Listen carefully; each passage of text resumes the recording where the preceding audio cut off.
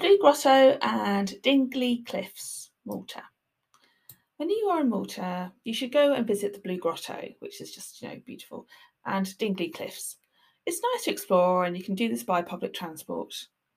We went from a Valletta bus station, and the journey did not take long, around 30 minutes or so. Travelling by bus meant we could, see more of the country and take in the scenery and, just chill out, really. So we got the bus to the Blue Grotto, where you can go on boat trips into the Blue Grotto. The Blue Grotto consists of 7 sea caves, and it costs €8 to go on the boat tour. I didn't go on it actually. I just prefer to see it from above and take photographs, but each to their own. There are some restaurants and cafes there, but you don't need to spend too long at the Blue Grotto.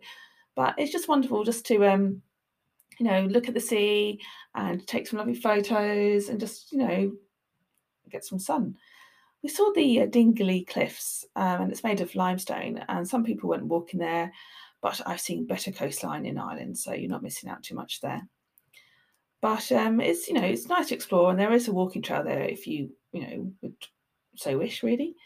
But I would recommend go to Blue Grotto, take some photos, go on the boat tour if you like, and then just get back on the bus and just tour the rest of the island.